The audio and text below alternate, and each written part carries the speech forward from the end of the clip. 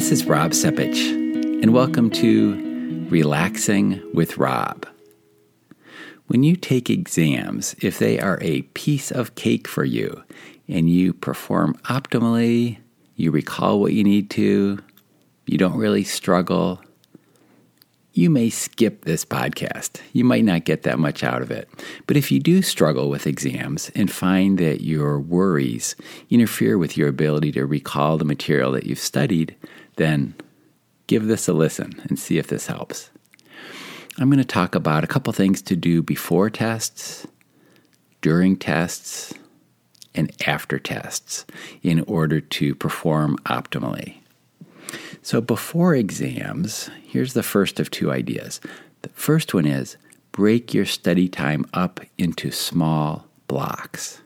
Forget the idea of a 4-hour uninterrupted block of studying because you'll burn out.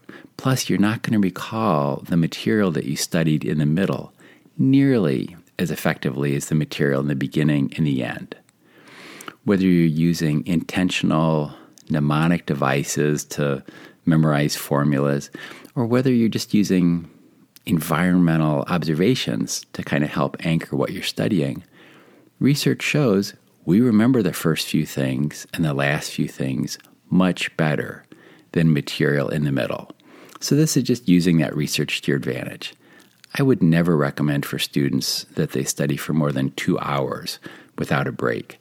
And I think about a 5 to 10 minute break is optimal.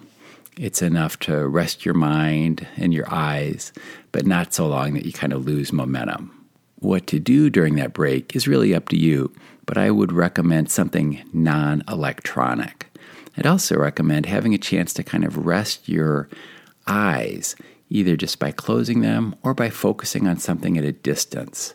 Maybe out a window or across a large room, perhaps in a library, because you've probably been staring at something about 18 inches away, and it really helps to shift that focus for a while when you're taking a break.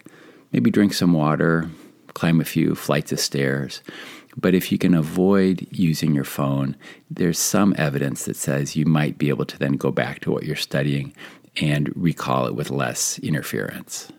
I knew a former associate dean of the med school who would recommend that students studied for no more than 45 minutes at a time without a break. She said really beyond that, and you do start to lose your efficiency. If you find yourself staring at the same page and you're not really absorbing material, please don't stare at it a little bit longer, but take a break and then come back to it.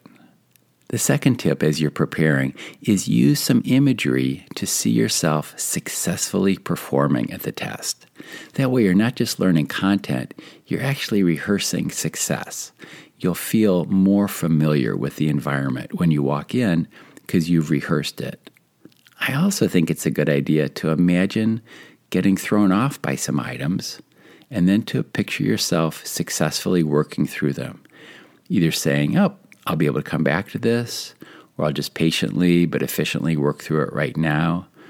That way, when you get thrown a curveball, you won't feel like, I wasn't prepared for this. I was only prepared for success. But you have more of a feeling like, you know what, I can handle anything, even this. And if your exam is going to be in a large room in which your class is not normally held, one of the mass exams, please go there ahead of time, ideally in between class times, just to sit down for a few minutes, get familiar with the room, and imagine successfully performing on the test. That way, when you do walk in for the exam itself, it'll feel more familiar.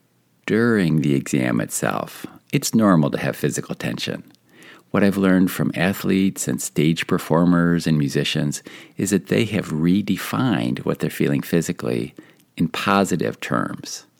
If you call this motivation, or focus, or excitement, or energy, and essentially, it is all energy, you're less likely to have to devote too much of your focus to managing your symptoms, which will free up a lot more to figuring out, is it more than one of the above, but not all of the above?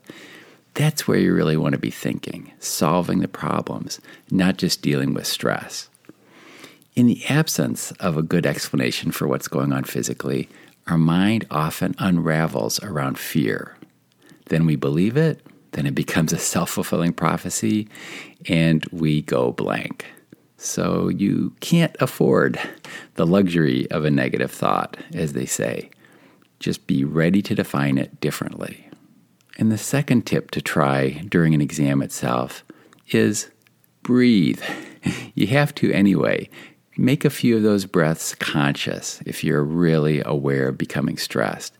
And just as you're inhaling, you might just imagine inhaling focus or recall or confidence. And as you're exhaling, that you're just exhaling a little bit of fear or tension or worry. You might just silently repeat something to yourself like, doing fine, or I know this stuff. It won't take much extra time, but it's much better than just white-knuckling it and trying to struggle through the exam.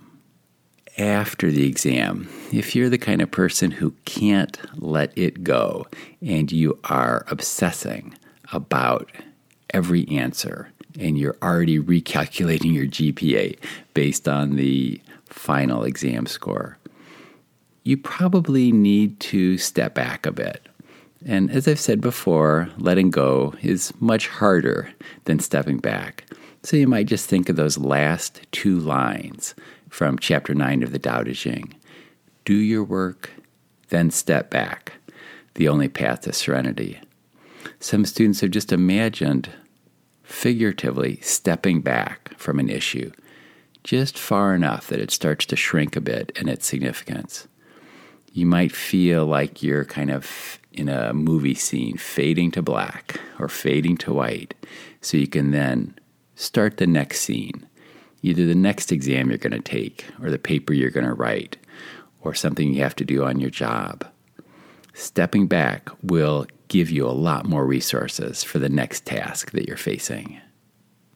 And finally, if it's really difficult to step back from the test, you might just associate the exam itself with something else, like a reminder to take a few breaths, or associate it with a chance to see yourself in a really safe, pleasant, comfortable scene, maybe someplace out in nature, maybe with a person you really care about. And then when those thoughts come up about the test and you're already worried about the grade, instead of trying to suppress it, which doesn't work, you just decondition your mind a bit and you associate it with something else. And then the thoughts themselves have much less of an aversive feel to them. Well, I hope you're coming away with an idea or two of some things to try before, during, or after exams so that you can reduce some of your anxiety and increase your performance. Thank you for listening. We'll talk again soon.